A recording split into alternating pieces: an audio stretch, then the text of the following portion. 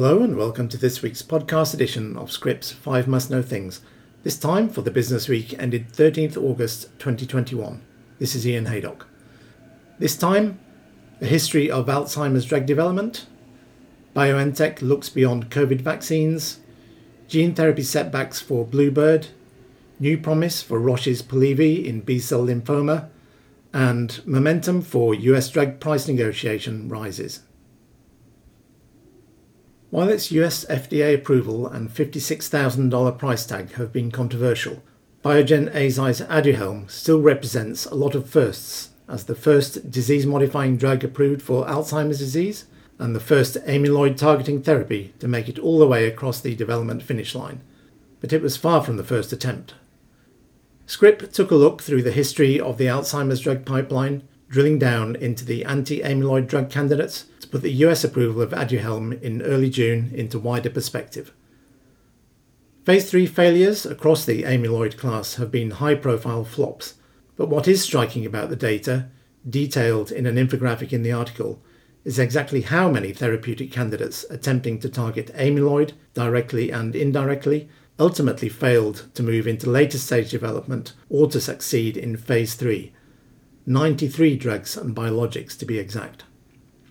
Nevertheless, even companies like Lilly, with multiple failed anti-amyloid programs, continue to pursue the amyloid hypothesis, buoyed by Aduhelm's regulatory success and the new precedent it has set for accelerated approvals.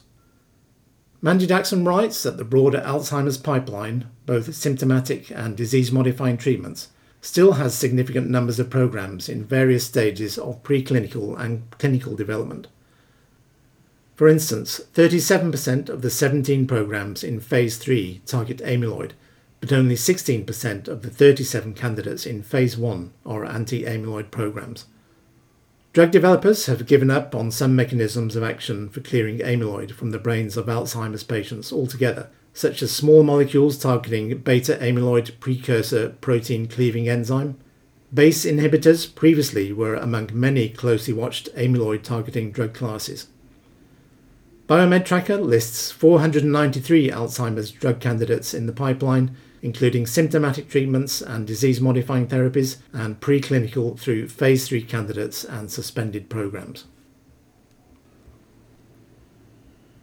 BioNTech's claim to fame may be the COVID-19 vaccine it developed with partner Pfizer, but looking beyond the pandemic, the German biotech especially wants to make its presence known in the immuno-oncology space as it ramps up investment in and development of several product candidates and platforms in various cancers, including under partnerships with makers of checkpoint inhibitors.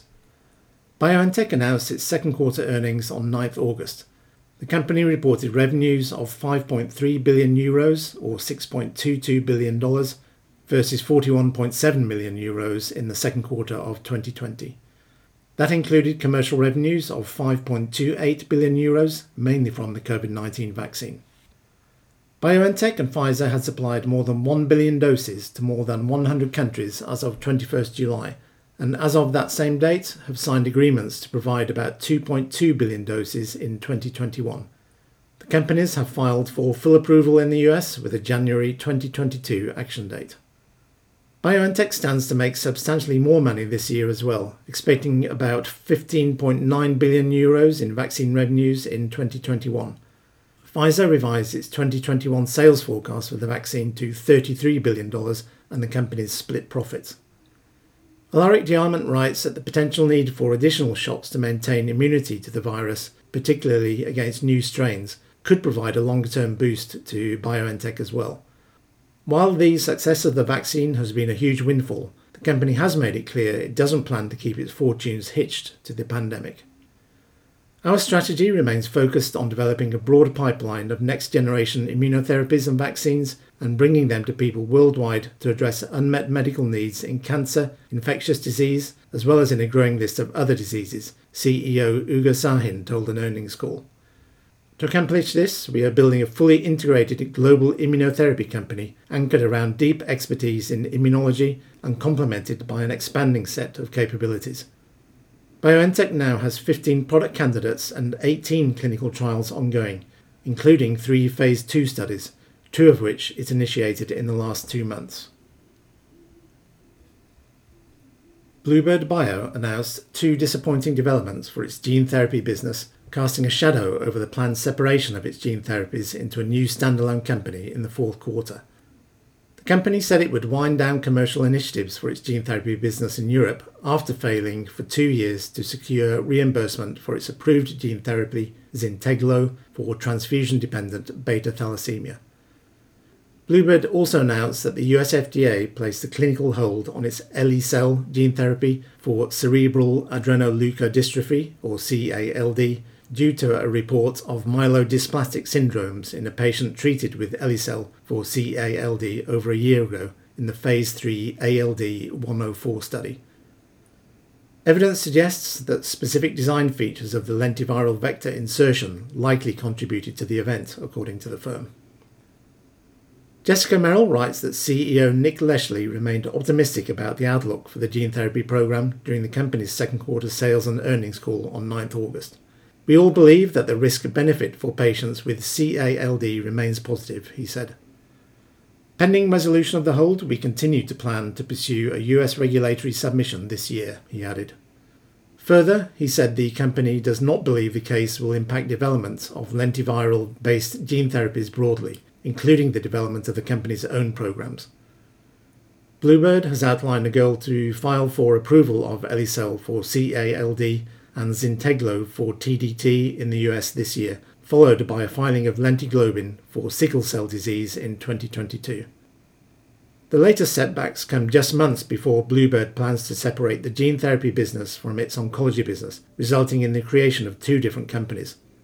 The company's stock has lost more than half its value since the beginning of the year, a sign of just how sobering Bluebird's gene therapy stumbles have been to investors. Roche's Polivy, in combination with chemotherapy, could become the new standard of first-line therapy in diffuse large B-cell lymphoma, after significantly improving progression-free survival compared with standard treatment, the first time this has been achieved in 20 years. The company announced the news from its Phase 3 POLARIX trial on 9th August, but revealed no further details. It said only that the results were clinically meaningful and would file with regulators as soon as possible and present them at a forthcoming Congress, a clear sign that Roche is confident the data are robust. Currently, around 40% of DLBCL patients see their disease return after initial chemotherapy, but Polivy, an anti-CD79B antibody drug conjugate, could reduce this rate and offer many more patients a curative first-line therapy.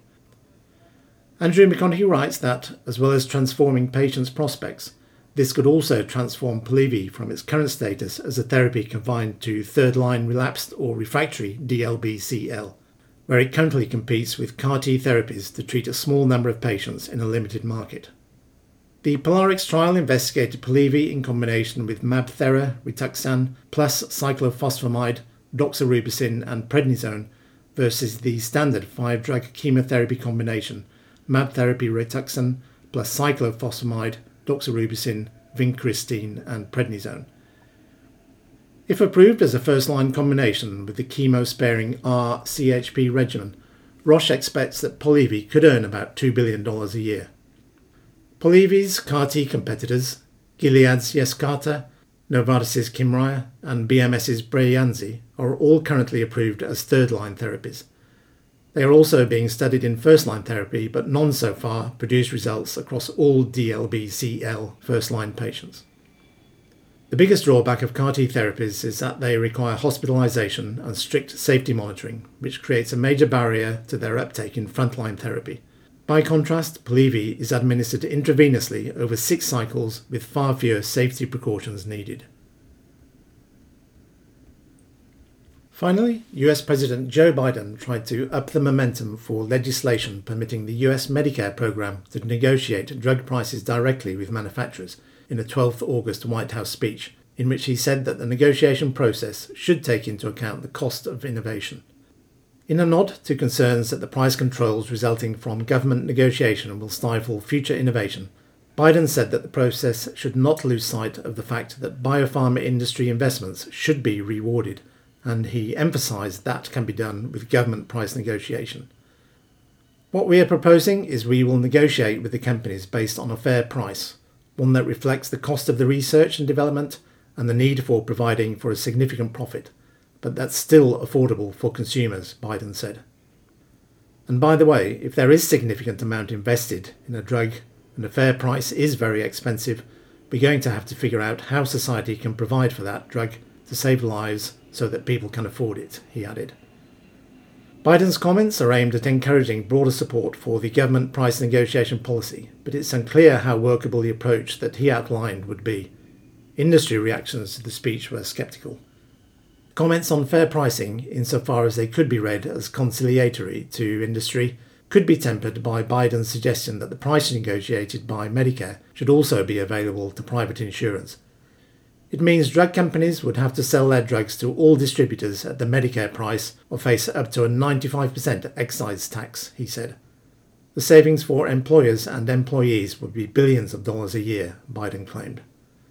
Employers are pushing to be allowed access to the same prices as Medicare because they fear that otherwise manufacturers would boost prices in the private sector to make up for what they lose in the government program. The president also endorsed the idea of out-of-pocket spending caps in Medicare Part D and said his plan would only allow manufacturers to raise prices at the rate of inflation after it is determined how much they have invested and what a healthy profit constitutes. That's all for this week. Many thanks for listening. A reminder that these stories in full are linked in the article accompanying this podcast, and if you aren't yet a subscriber, please do look at taking a free trial to see what you're missing. Bye for now.